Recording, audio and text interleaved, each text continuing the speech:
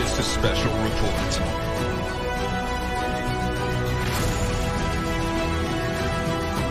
Yet comes upon one of the strangest things in existence. Neil Armstrong may have seen extraterrestrials on the moon.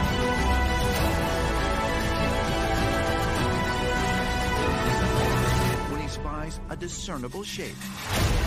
That's one small step for man, one giant leap for mankind. You can deny all the things I've seen, all the things I've discovered, but not for much longer. Because too many others know what's happening out there. And no one, no government agency has jurisdiction over the truth. Welcome, everybody, to Off the Beaten Path. My name is Rob Yox. We are brought to you by Full Spectrum Universe and Appalachian Memes. This is the first episode 1 of Off the Beaten Path. And I'm super excited to be here. I was asked to do a show on Appalachian Memes discussing the histories, the cultures, the legends, the myths, anything that goes bump in the night, as well as exploring the society that is Appalachia. And we are going to do that on this show every time we're on. And we're also going to be discussing things that are outside of Appalachia, but that are directly related to Appalachia. So one of the things I want to do first is introduce myself. My name is Rob Yox. I am a historian, a researcher, an investigator, and I'm also an international speaker. We do many events all over the place. Hello, Banjo. How are you? And, you know, one of the things that I wanted to do was I want to first talk about what Appalachia means to the United States. When they first basically established the first 13 colonies, Appalachia was seen as the door to the West. And what that meant was people who came here via other cultures, of course, we were a melting pot, they went into Appalachia to settle for farms. They also did it because they were not so much in the center or the cities of the United States, and they could live their life according to their edicts and not have to follow rules. But one of the things that happens now is this culture is so diverse and it's such a melting pot, and there's so many stories that we're going to get into. We're going to get into different cultures that are long gone now, some of the roots of what Appalachia is. And what I thought was when I did this, that this would be an homage to our ancestors, to the people of Appalachia, to explore how rich that history is. So without further ado, I'm Rob Yox. I am the host of Full Spectrum Universe, and I'm also the host of Off the Beaten Path. Some days we're going to be doing deep dives, like today, into cultural histories, word-of-mouth oral traditions and legends. And other days we're going to bring in experts of Appalachia who are going to be here to talk about their experience living here. And like I say, we're going to explore all aspects of culture. While we do have like a general census of things that go bump in the night, we're also going to be looking at the many facets that society has to offer living in this region. So this first episode is going to be one of my favorite because this is a lot of the stuff that I get into investigations-wise. And investigations-wise it's really what I do. So we decided to do Off the Beaten Path, and I'm sure some of you recognize the icons in this poster: mountain myths, monsters, and legends. And I want to thank all of you first and foremost for joining me tonight. We're going to dive right into this, and I have pictures to go along with what I'm talking about. But first, I want to go a little bit of a synopsis of what we're going to talk about. You know, it's not surprising that a 480 million year old mountain range would inspire legends, unexplained animals darting through the darkened forest, or strange and ghostly apparitions appearing in the night sky. For generations, myths and superstitions have been passed down through oral traditions, native tribes, and early settlers gaining a foothold in our Appalachian culture. From scholars believing that the danger and the isolation in the early mountain life gave birth to many of these legends, that still exists today, banging around in our brains and compelling us to take an extra look over our shoulder should we find ourselves alone in a dusky forest or a creaky cabin. Some of the people that I investigated is a gentleman by the name of Michael Rivers. He is a lead investigator of Smoky Mountain Ghost Trackers. He is also an author and has written extensively about Appalachian folklore. And he says that the Appalachian Mountains are ripe with paranormal activity, though it's hard to say why stories of the unexplained phenomena pop up in these mountains, rivers. They say that, it all comes from the people. Your psyche has a tendency to get away from you, says Rivers. If you hear things that go bump in the night and you swear you don't have a pipe rattling or anything like that, then you think it's a spirit. Or you happen to catch something out of the corner of your eye and you'll swear it's a ghost. And, what he talks about during this is that people believe that this comes from the people themselves. But after exploring so many different aspects of paranormal activity, ufology, there is definitely something more going on in those mountains. For sure. So what we're going to do is we're going to start at the very, very top, and we're going to bring in, the hide and seek champion of the last 200 years. You and I all know who this is, and it's Bigfoot. Bigfoot. There are stories of Bigfoot and subspecies of Bigfoot all along Appalachia, all along the Blue Mountains, everywhere. Of course, they go out into, the other areas, but it's centrally localized to the Appalachian areas where most of the witness or eyewitness accounts are exhibited. And it's truly fascinating to go through some of these stories. And what we're going to do here, just before I bring that down real quick, this is sort of a general overview. And as we go on episode by episode, we're going to go into deeper dives of what we discussed tonight. Tonight is sort of like the glaze over the donut, right? We're not going to eat the whole donut just yet. We're just going to lick the glaze off of it. So what we're going to do is we're going to touch on all of these briefly and then work our way towards the other aspects of what it is. And then on other episodes, we're going to do deep dives into eyewitness accounts as well as so many other facets that go along with these stories, such as Bigfoot, the Brown Mountain Lights, Mothman, Moon-Eyed People. I mean, I've got everything here for us today. So first, we're going to start with the big man himself, the hide-and-seek champion, yet again. And, imagine you're deep in the woods when you spot a sudden movement through the trees, right? The animal, or whatever it is large and covered in dark fur. Is it a bear? You stand frozen. Your eyes placed and you're locked on a shadowy spot in the wood, waiting for that animal to move. Your heart's pounding in your chest, and you're realizing that there's a jarring sound coming from the forest, like somebody had died. On the ground, there's an imprint, like a human foot, but much larger, nearly 2 foot long and 8 inches wide. Suddenly, you're certain of what you saw, and it definitely wasn't a black bear. So that's a synopsis of what happens. And another thing I want to say before we go any further is, if anybody has any eyewitnesses accounts of what we talk about tonight, please contact Appalachian Memes. There is a spot for us to bring you on the show. And if you don't want to come on the show, at least bring your actual stories to the show, because I want this to be one of the most interactive shows between the audience and myself, because we are all students. We're all learning all the time, and it's so much fun to explore these things. So let's get back. Known around the world as Sasquatch or Yeti, and locally, the wood booger or Boojum, the Bigfoot is an ape-like creature that conceals itself in the deep, dark forest, leaving behind footprints so large they could not belong to any man. The tale of Bigfoot has been traced back to the European wild man, a mythical figure that had hair all over his body and lived like a beast. The wild man can be found in literature as early as the 2nd centuries BC. Stories of Bigfoot are also abound in Native American oral traditions, and an unexplained ape has been studied by science and scrutinized by the internet, right?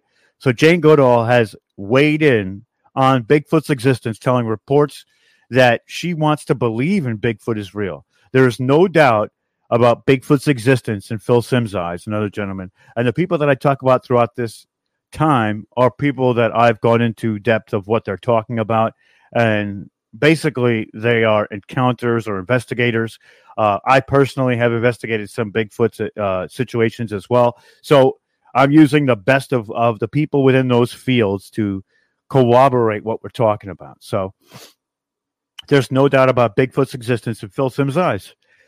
Smith of Gate City, Virginia, is the co-founder of Blue Ridge Monsters and Legends Facebook group, where members come to see their stories, and basically they talk about their unexplained encounters with the hairy bipedal. And when Smith was a boy, he says that he actually had his own run-in with Bigfoot. And Smith says that one cold November night, he was riding his bike home after dark when he heard a friend run up behind him. He was out of breath and anxious, Smith remembered. He said, "Something is following me. When I move, it moves. When I stop, it stops."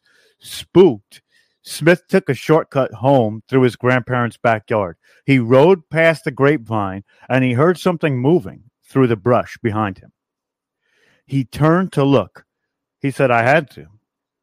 And there beside the grapevine was a 7-foot creature. It was leaning forward, making a hump where its neck and back joined, Smith says. The moonlight was shining through its hair. It didn't make sound. Needless to say, I had a hasty departure home. So this is Bigfoot. And we know a lot of stories of Bigfoot. I personally have actually dealt with a lot of people in the cryptids exploration, or a gentleman by the name of Jeremy, who I will probably bring on the show so we can introduce him to the folks. And he is from Appalachia as well. And, essentially what we're looking at is he thinks that Bigfoot can make sounds to disable you. There is a smell that happens when you get within Bigfoot, and Bigfoot will give you signals to basically let you know that it's there, but not quite come in contact with you. So Bigfoot is a mystery. We know it. Everybody knows it. And he is, like I said, the hide and seek champion of forever. There's so many different theories on what Bigfoot could possibly be. There's theories that he's an interdimensional being. He's able to shift in and out of reality as he feels, or in and out of dimensional portals, things like that. There's so many different aspects of, and there's so much that we, of the unknown. Dustin, that is a great joke. So we talked about grapevine, and Dustin said, "I heard it through the grapevine." Hilarious, bro. That's great. But I mean, it's really crazy because there's so many different subspecies of Bigfoot too, and there's so many different names, and we can go through all of those. And I am going to take a whole episode and dedicate it to Bigfoot because truly it's fascinating. And the people that see Bigfoot truly believe in Bigfoot. And for me, myself, my whole idea of what reality is nothing is impossible, right? And it's wild to conceptualize that there would be things out there that we don't know, especially in these mountain regions some are cut off from everywhere else. So when these stories come out, people get very, very skeptical. And I think it's better to investigate with the possibility than to investigate with it not being a possibility. Therefore, you're a little more open-minded when things come down the pipeline about what you're talking about. So we're going to get to the next item up on the table today, which is the brown lights in the mountain. And I'm not sure if everybody's familiar with this, but this is an absolutely fascinating story. Absolutely fascinating. So the dark skies above Brown Mountain, North Carolina. Eerie ghost lights have been spotted in the sky for over a century. Too many eyewitnesses. The lights appear as glowing orbs that hover in the sky above the mountain before suddenly disappearing or soundlessly exploding. The first report cited of Brown Mountain lights was in 1913 by a fisherman who claimed to see odd red lights dancing above the horizon. Sightings continued in the 1922 area, and the U.S. Geological Society investigated, determining that the brown lights were merely just the headlights of cars or passing trains. But as you can see by these photos, sometimes these lights are actually above the mountain, not just on the mountain, but above the mountain in the sky, right? So that doesn't make sense. That's right off the bat. We can throw that out. So now there was a major flood in 1916 that changed that theory. The raging waters washed out roads and bridges and took out power for several weeks. But the mountain lights were still spotted in the night sky. Think about that.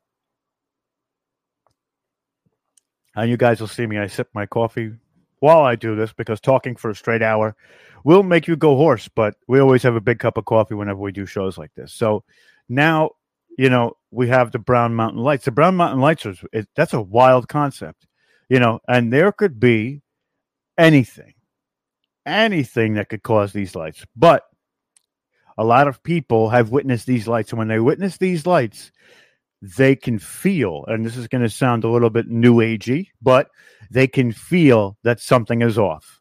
And think about this. Your gut or your perception of, fight or flight is one of the most resounding emotional responses to something that you would know if something's not right. Or when you walk into a place and there's all eyes are on you, your psyche, you can tell that something is off or not right. So going with your gut is one of the best ways to discern a situation, right? And ultimately, when these people say that they see these brown lights and something just isn't right, it brings sort of a paranormal aspect to it, or a supernatural aspect. So, it's really, really wild. It's really, really wild. Tell us more about Dennis. Dennis, as in gentleman that I spoke of before. Oh, tell us more, Dennis. Yes, tell us more. How about Shooting Creek? And that's the thing about what we do here on this show. This is going to be interactive between us, myself behind the camera and in front of the camera, and you guys. And this is a conversation. So if there's things that you want to discuss, I can always send somebody a link to come into studio, which ultimately makes you a guest. You're going to have a guest appearance on the show of Off the Beaten Path, which is fun. But, and also while in the comments, when you leave comments describing specific things, we can go over that as well. And that's what makes this truly magical. This moment right here is magical for that one reason, is that we can interact with each other. So while Dennis is coming up with what Shooting Creek is, we're going to keep going. So Bluegrass Songs also claim that the lights are the ghost of a slave searching for his master. An episode of The X-Files reasons that those lights are caused by UFOs. Popular Native American folklore says that the bloody battle between the Cherokee and the Chihuahua tribes took place on the mountain. Many lives were lost. The lights, claim the legend, are the ghosts of the grieving women still searching the mountainside for the bodies of the fallen warriors. But not every story of the Brown Mountain Lights is steeped in superstition. So on July of 2016, a Charlotte Observer reported that the Forest Service officers had reported close-up encounters on the mountain with beach ball-sized orbs that floated and then vanished. And in August of 2016, local TV stations WLOS reported that scientists from the Appalachian State University believed to have captured images of the Brown Mountain Lights on 2 digital video cameras. Those scientists have not been able to determine what causes the lights. Ball lightning or naturally occurring mountain gases are 2 widely accepted theories. So, there are aspects of science that come into play when they talk about ball lightning and gases, but it seems that that's their answers for a lot of the unexplained, right? We go into all these things of ball lightning and this and that, whatever the case may be, yada, yada, yada. But truly, as an investigator, 9 times out of 10, when they're trying to cover it up with science, it's usually debunked halfway down the story. So let's keep going. And the next one, I feel a lot of people will resonate with, and we'll see. And I'm going to let you figure it out first before I tell you who it is.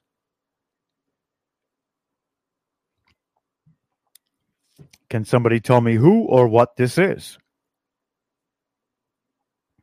Well, if you guessed Mothman, you would be correct. So this is Mothman. And Mothman is one of the prevalent legends of Appalachia, for sure. And if you look at what Mothman looks like, he's a red-eyed, wings like a bat. He looks almost like a demon creature or something that is absolutely just demonic looking, you know? But so let's get into the story, right? Back in 1966, Point Pleasant, West Virginia, located at a confluence of Ohio and the Kawaha Rivers, was a sleepy town of a couple thousand people, but it was rocked by an unidentified visitor on November 12th, 1966, when gravediggers at the cemetery in Clandon, West Virginia, about 80 miles from Point Pleasant, claimed to see a man with wings lift off from a tree and fly over their heads. 3 days later, two young couples were driving together near an abandoned World War II TNT plant about 5 miles north of Point Pleasant. When they saw a large flying man with a 10-foot wingspan, eyes that glowed red, they tried to flee and reported 100 miles per hour. But the creature followed them and back to Point Pleasant city limits. They were so spooked by their experience that when they directly went to the police, the newspapers dubbed this creature, the Mothman. The national press picked up this story, and Mothman became a sensation. When they went back to the police took them seriously, but also some of them didn't. Some of them laughed them off. But, it's wild. This is a wild story that people were out there, and people have seen Mothman for a very long time. Up to this day, up to last week, there was a story about Mothman. So a lot of these things that we're talking about are history and are oral traditions, but are still being cited today. And that's what makes them fascinating, because it's not stopped. Man has so much that they can do to explore now. We have drones. We have vehicles that go by themselves into the woods. Yet, these sightings keep happening when people walk into the woods, right? So there's a lot of fascination with Mothman. And Mothman, now that he's a sensation, is also in movies. We see movies talking about wood trails where a winged creature comes down and snatches people up in their sleeping bags, things like that. This is a fascinating tale. Fascinating. And like I said, we're just glancing over a lot of these right now because there's a couple to cover.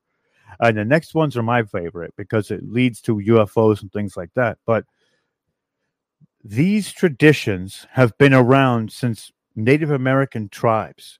And Native American tribes were a lot more in tune with what the earth did, which we would later rediscover within the European roots in Appalachia as well. But these traditions are so steeped with eyewitness accounts, and even it's not just one person by themselves sees these entities. This has happened at a town level, which is a multiple person experience, which brings longevity to what these people are saying. And it's truly, truly remarkable. And now, when we get into this next story, we're going to talk about two experiences that personally I have had over the last 3 weeks, which involves sightings. And I have shared one of these sightings with my fiance. So it is a shared experience, and she is not so much into what we're talking about today, but she knows that it's something that she cannot explain. So we're going to keep going as we go in. Mothman, basically over a week after the reporters and the newspapers, and it got national coverage, 8 more reported sightings in and around Point Pleasant of a man-like bird with large wings.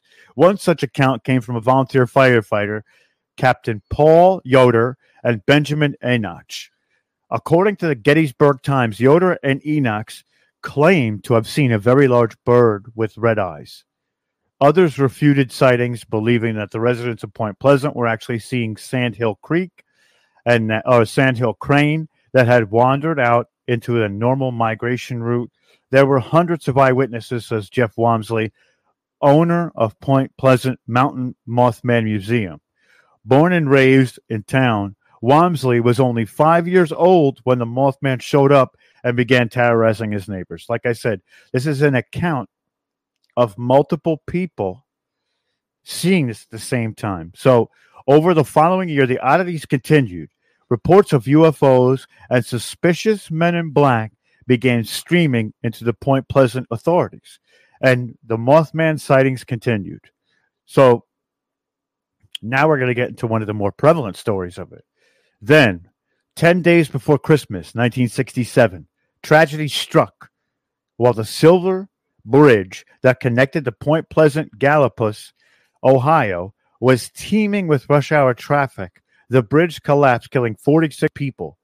Reportedly, some claim to have seen the Mothman at the bridge shortly before its collapse, and it's believed his presence was a harbinger of doom or an omen. So the fact that UFO sightings, Men in Black presence, and the Silver Ridge disaster all happening during the Mothman sightings intrigues many people, says Wamsley. It's a fascinating turn of events for a small town like Point Pleasant. Really, really wild.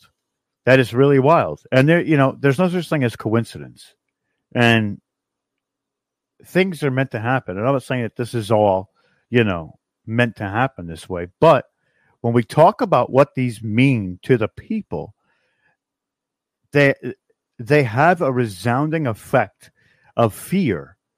And when people are put into these places of fear, sometimes these stories can be perpetuated into blaming things like a bridge collapsing for Mothman and things like that. What I do is when I investigate these things, I go in to find these connections, but there has to be a process to it. And the process is always, we need to figure out why it happened, how it happened, and what people were looking at or seeing while it was happening. And when you put those three things together, it seems that there is a connection to Mothman. So as we move on to the next one, we're at about the halfway point for the show. And before we get to the next one, I just want to say a thank you to everybody who's out there listening. And I was a little nervous coming on the first show. Every time you start a new show, it gets a little bit nerve-wracking to make sure that you're doing what the people want you to do, and for things to be very, very authentic and genuine, to come off and give you the information that I have at hand. So I also want to give it a shout out to Amanda and everybody at Appalachian Memes for accepting me and giving me this platform to really indulge in my investigations and go into some of the fringier topics. And, it's really amazing when we can get everybody together. And on other episodes that we do, we're going to bring some of the Appalachian Memes people to come on with us and feel their thoughts and views on what we're doing and what we're talking about for those days. And, I just really have a lot of respect for everybody, and I appreciate everybody so much for tuning in. And, this means a lot to me, and I love exploring these regions, and I love getting deep dives into stuff. So I hope we're going to have a lot of fun together. And that's all, that's all I can say at the moment. And we're going to keep going. We're going to try and do this every either Thursday or Friday of every week. And we're really going to deep dive into a lot of culture. Once we get to the cultural aspects, it's really going to be intriguing. And a lot of people are going to be able to connect with those cultures. And if you weren't connecting with that culture, maybe it'll give you an avenue to explore some of the cultures surrounding where you live. So, I'm just trying to connect dots, and I love the fact that we're all here together. So let's keep going. And this specific story or legend that we're going to talk about next, to me, resonates because, like I said, of the experiences that I've had over the last, I want to say 3 weeks. One happened in New York, where I live, and one happened in Texas. So it's not just the place where I was. It has to do with me. And I've talked to quite a few people about it, and it's been really wild to try and figure out what's going on. So the next legend that we're going to talk about is the Moon-Eyed People. And just to show you what the Moon-Eyed People look like, this, as you can see, before we go into the story, it looks like they have spears. It looks like they have big eyes. And it also looks like they are the ETs that were extraterrestrials that we see all over the mainstream. They look like gray aliens, just to put a correlation together, right?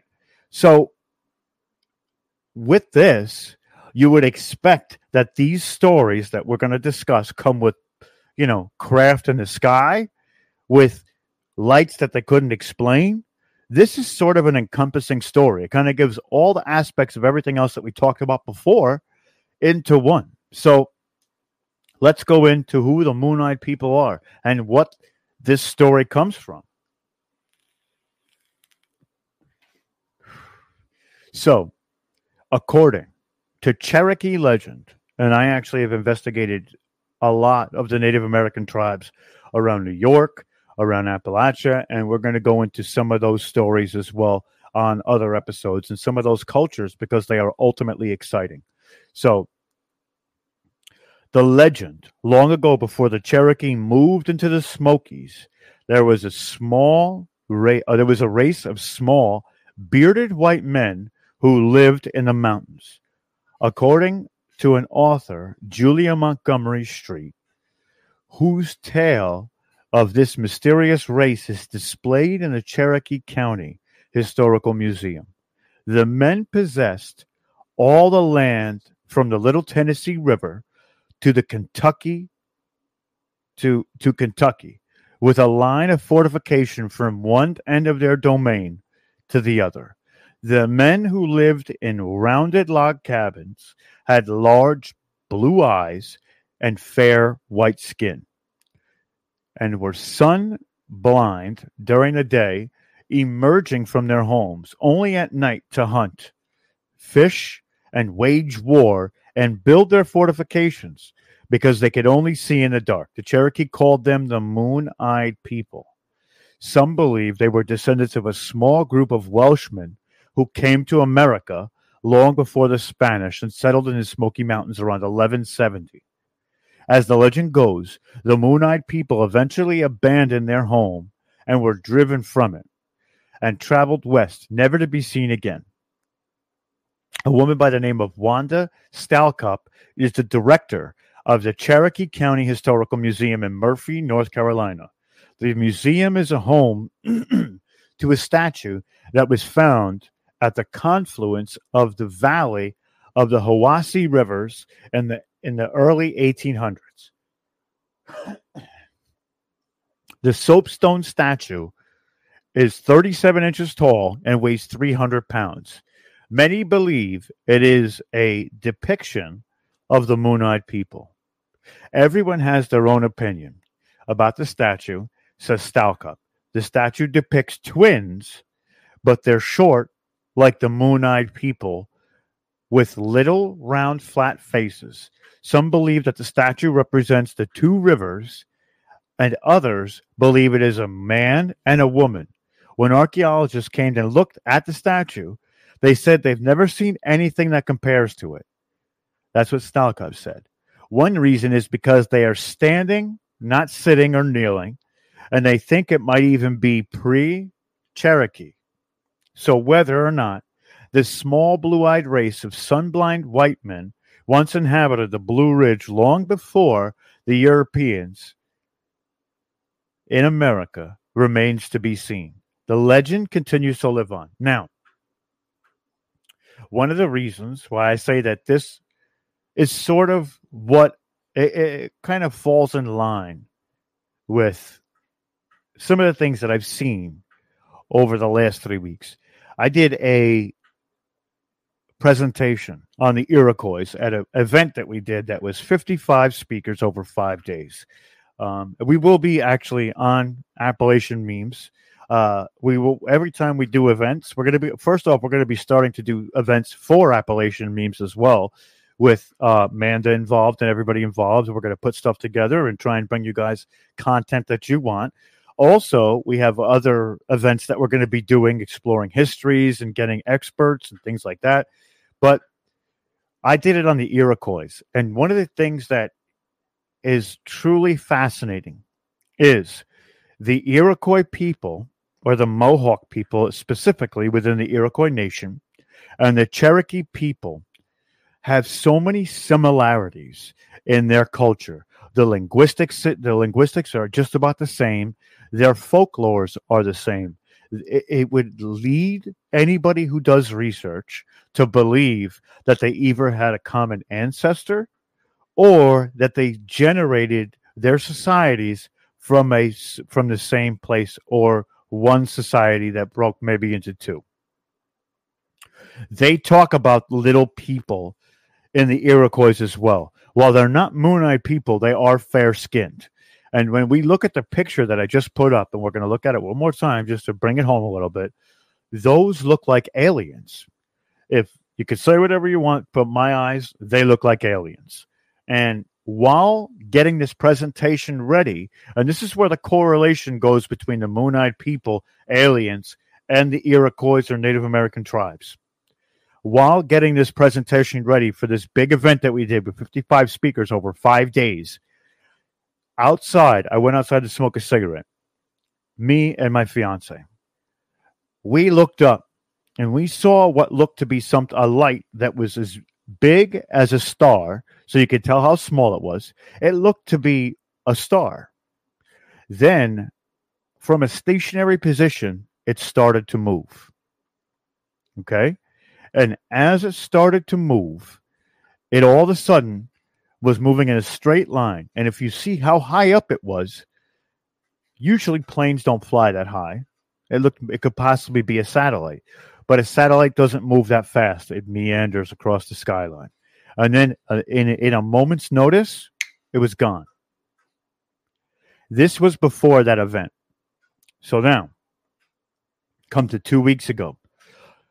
2 weeks after the event, I'm in Texas. The night sky looks huge, visiting family. And, it gets really, really wild because I look up, and at 3 o'clock in the morning, Texas time, there is that same light that looks like a star.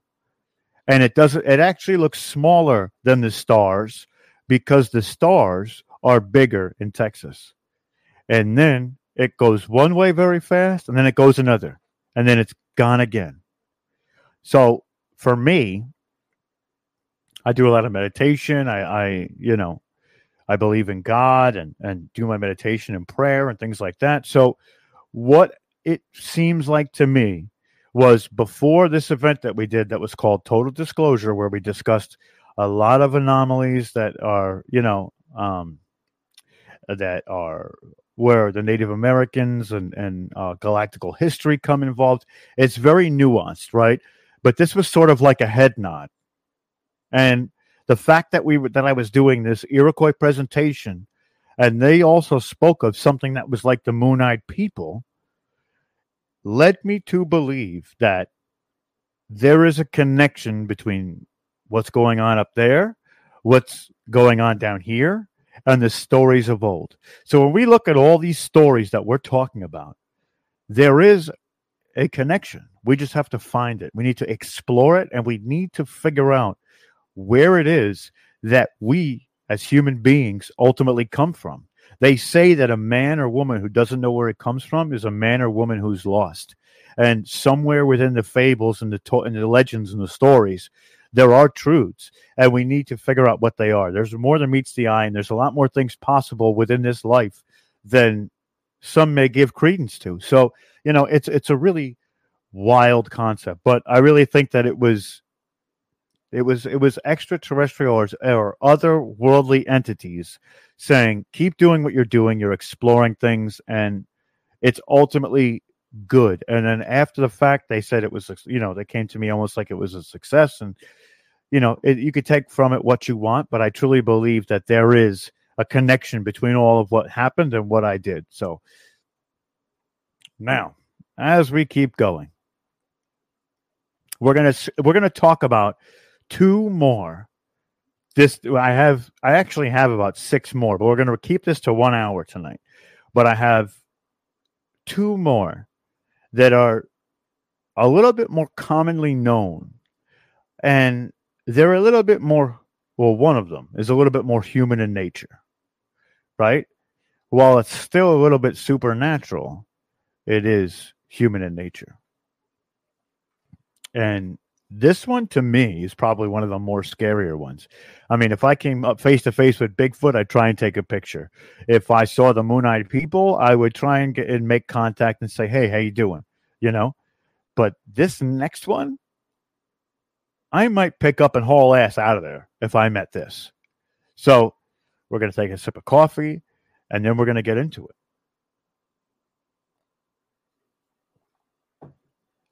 So this is not only, like I said, paranormal. This one is scary as hell. So I'm pretty sure a lot of you know who this is.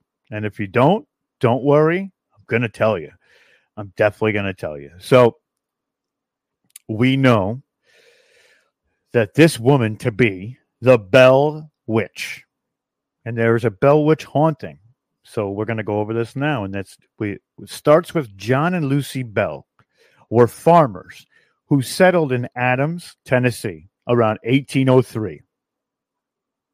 They lived peacefully on their land until 1817, when the family began experiencing odd and unexplainable occurrences in their home. They began hearing noises, and such as scratches, knocks on the wall, chains being dragged across the floor, says Pat Fitzhugh, an author and historian who has written 2 books about the events that occurred on the Bell farm. Over time, the noises became intense and more frequent.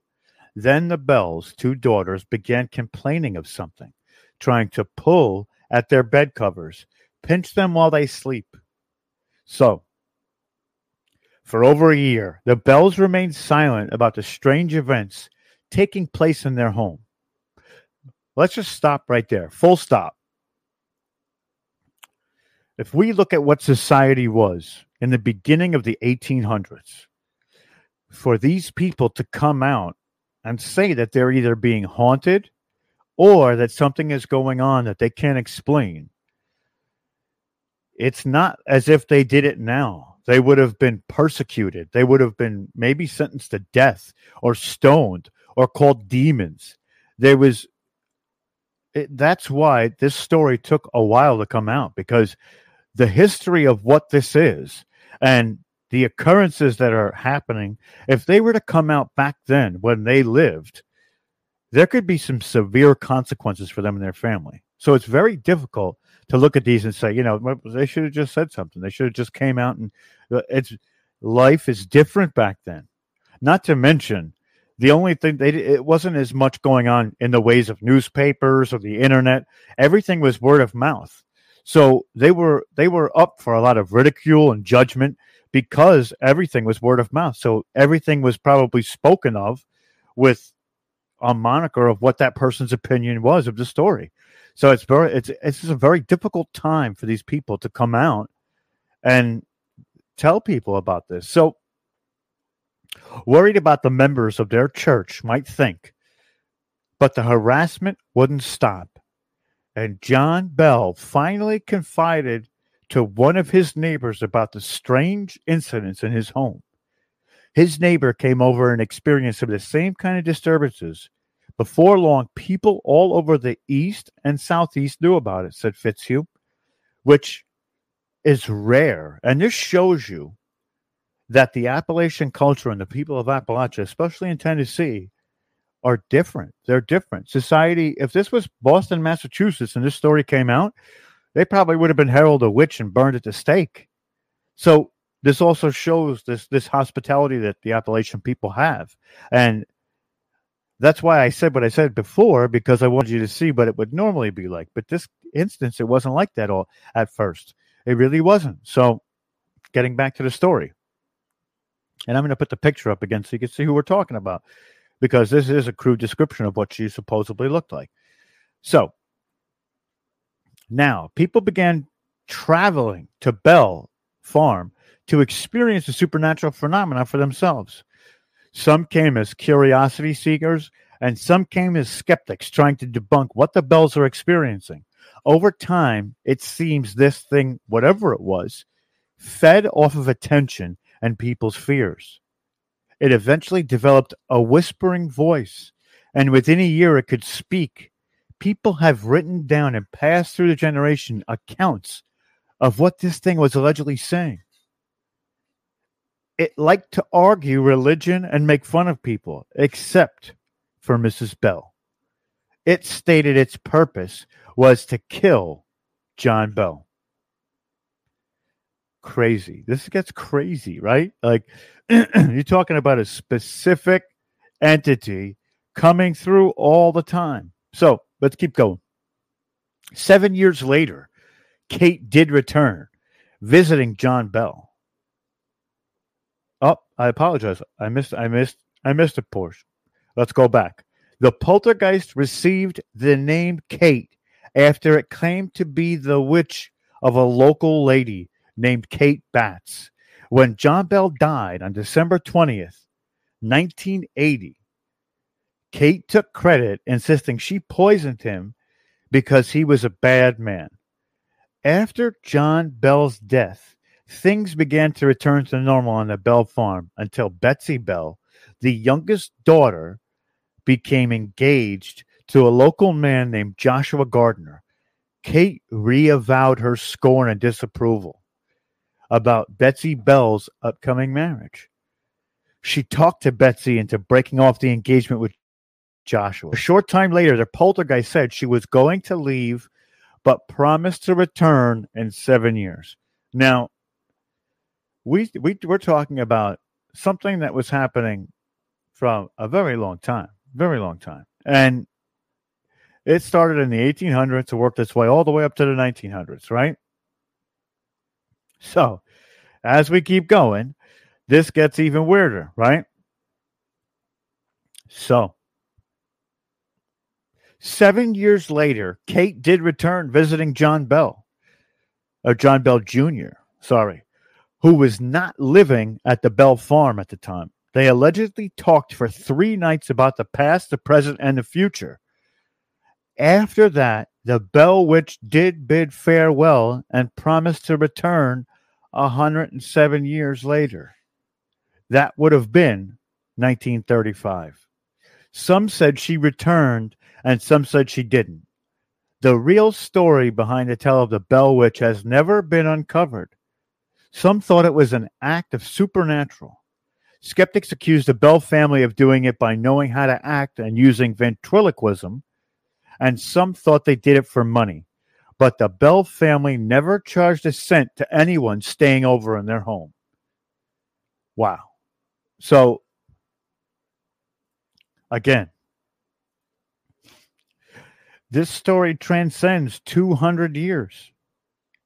Because even today, there is people who pass down this oral story, and it's prevalent in this area. Like, these stories keep stuff alive. Like, this is a really fascinating tale. And there are people out there who investigate the paranormal. So what I would love to do is find this area or this land and try and communicate with that entity and try and get information from her. Who knows what would happen, right? But it would be fun to experience that for sure. And I'm an investigator, so I don't scare easy either. So I might, we may find a way to get out there. But I know Tennessee is also a very big area for paranormal activity. It's said that Tennessee is on a ley line. And if you don't know what a ley line is a grid system that goes over the entire world where energies of supernatural energies can either enter this reality, leave this reality, but it gives them energy to stay on those lines. It's centers of energies all over the United States and everywhere else. So, as crazy as this is, we also have the last one we're going to be doing tonight. And we do have quite a few more that we're going to talk about. Maybe the next time we have the Devil Monkey, the Deweyyo, the Snallygaster, the Black Panther, and the Snarly Yo. So it's I do know Josh Turner at Paranormal Roundtable. Yes, I do. And I actually share a lot of my stuff to that specific group as well. But I know he has touched on some of this too, and he's very versed in that area. So, one of the things that really excites me about this specific style story is that there's not only a supernatural element to it, they say that she's a witch. And that being said, the fact that she's a witch is crazy because there's so much more that could be going on there, right? And we can go into it all. We could talk about a lot. We're going to go into the next one before we have, anything else going on here. But I'm just sharing this to Full Spectrum Universe page. We also have a page for Full Spectrum Universe, and we have a YouTube channel as well. So if you guys want to hear more about not specifically this stuff, but of history and of cultures, I do a lot of different shows on Full Spectrum Universe. You can also catch those events that we were talking about earlier. So I will put up the actual Full Spectrum Universe, the page that you can go to on YouTube to see more. And I'll share it in the chat here so people can go and get that if they want to, or subscribe, please. That would be great. We're trying to get over 1,000 by the end of the month. And we appreciate it if we can have you go and subscribe. But so on to the last one. What we're going to do is we're going to put the picture up and see if you know what it is. This one looks a little strange, right? And also looks like to me, this looks like an alien entity and a UFO in the back. So let's get into what this might be. They call this the Flatwoods Monster, right? In the late days of summer, 1952, two brothers named Edward and Fred May of Flatwoods, West Virginia, rushed home to tell their mother, Kathleen, that they'd seen something unexplainable while playing football at a playground of the Flatwood schools. They witnessed a bright UFO streak across the sky and the land on the property of a local farmer. Intrigued, May, her sons, and some other local boys headed out to the farm. It was nearing dusk when they saw an unidentified object in the woods. They saw an odd-shaped thing appear to be glowing red with smoke and steam coming off of the actual craft, says Andrew Smith, an executive director of the Braxton County CVB and curator of the Flatwoods Monster Museum. 17-year-old Eugene Lemon, a National Guardsman who also tagged along on the adventure, said he saw a pulsing light and pointed his flashlight towards it, revealing a pair of bright eyes in the tree and a 10-foot monster with a blood-red face and green body that seemed to glow. Now, let's hold off a second. If you were to see an entity with a bright red face or a blood red face and a green body, and behind him in the distance is a craft, what would you do? What would you do? This is a wild story. And it's funny because if you look at the correlation between other alien encounters or UFO encounters where the entities had either come out of the craft or the persons came in contact with the entities, we see a correlation, not so much on the coloring, but what happens, right? Especially on a lot of farm regions where aliens seem to land and things like that. I would run like hell sometimes too, but what might happen, and I'm going to be honest here. Yeah, that's right, Dennis. Dennis said he would need clean shorts. That, you know what? That might be true, but I think my curiosity might run out, and I would dart in one direction for maybe a couple seconds, and then say, "Hold up! I got to go back and check this out. I got to ask questions. I got to see if I can communicate with it." And my journalistic integrity would definitely come to the forefront and be like, hey, tell me all about yourself. What the hell is that thing you're flying on? And can we be friends? That would be my instinct, I think. But that's always great to say. And until you're in that situation, you never really know. But I'm going to tell you that that's exactly how I feel I would act. So, and that's in my imagination. So you guys got to let me have that one. But let's go a little bit further. So now, according to a newspaper report, several party Several of the party fainted and vomited for several hours after returning home. I've heard this about radiation sickness from these entities in their crafts as well. So, Mrs. May was quoted as saying, "The monster looked worse than Frankenstein." Let's keep going. The group turned and ran down the hill, immediately reporting that they saw to the local sheriff. An hour later, several armed men with shotguns returned to the scene with Lemon.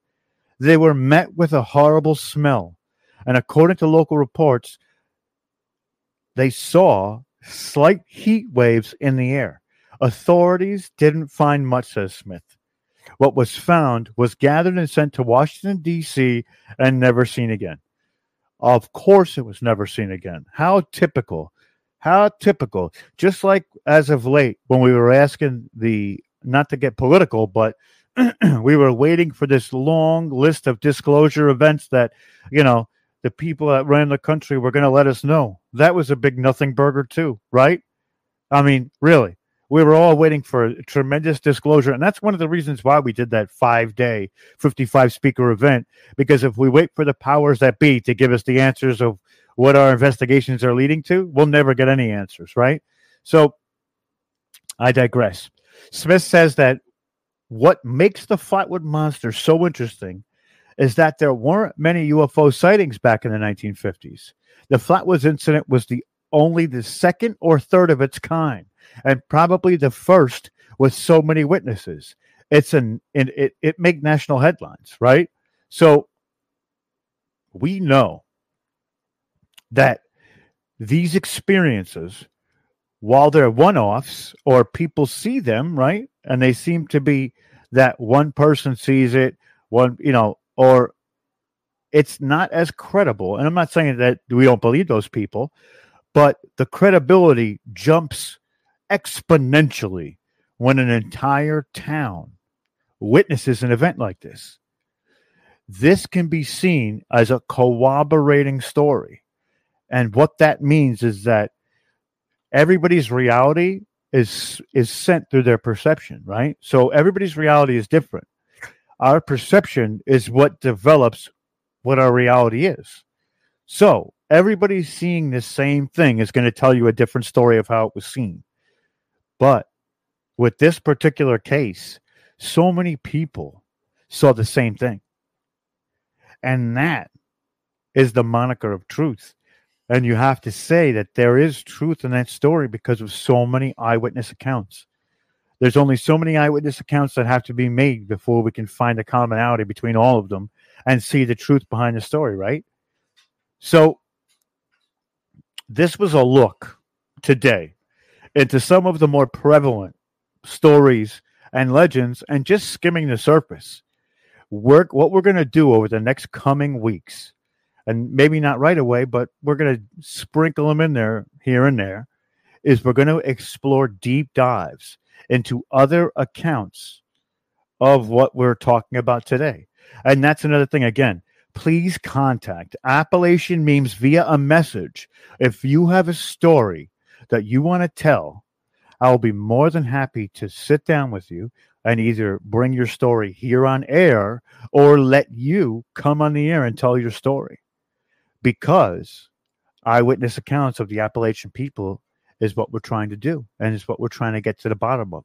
We're also going to be exploring cultures, histories, possibilities, things that really, aren't confirmed, but are, right? So with that being said, guys, I want to thank all of you for joining me tonight. We're going to do this again next week, same time, same place. Love all of you. Love each other. And if anybody has any questions about anything that I've discussed tonight, I can always send you information. Just contact Appalachian Memes. And yeah, we're going to keep getting to the bottom of stuff, guys. So thank you all so much. I hope everybody has a lovely, lovely evening and a lovely weekend. I'll see you next week. Love and light. And hopefully that intention carries you through your day.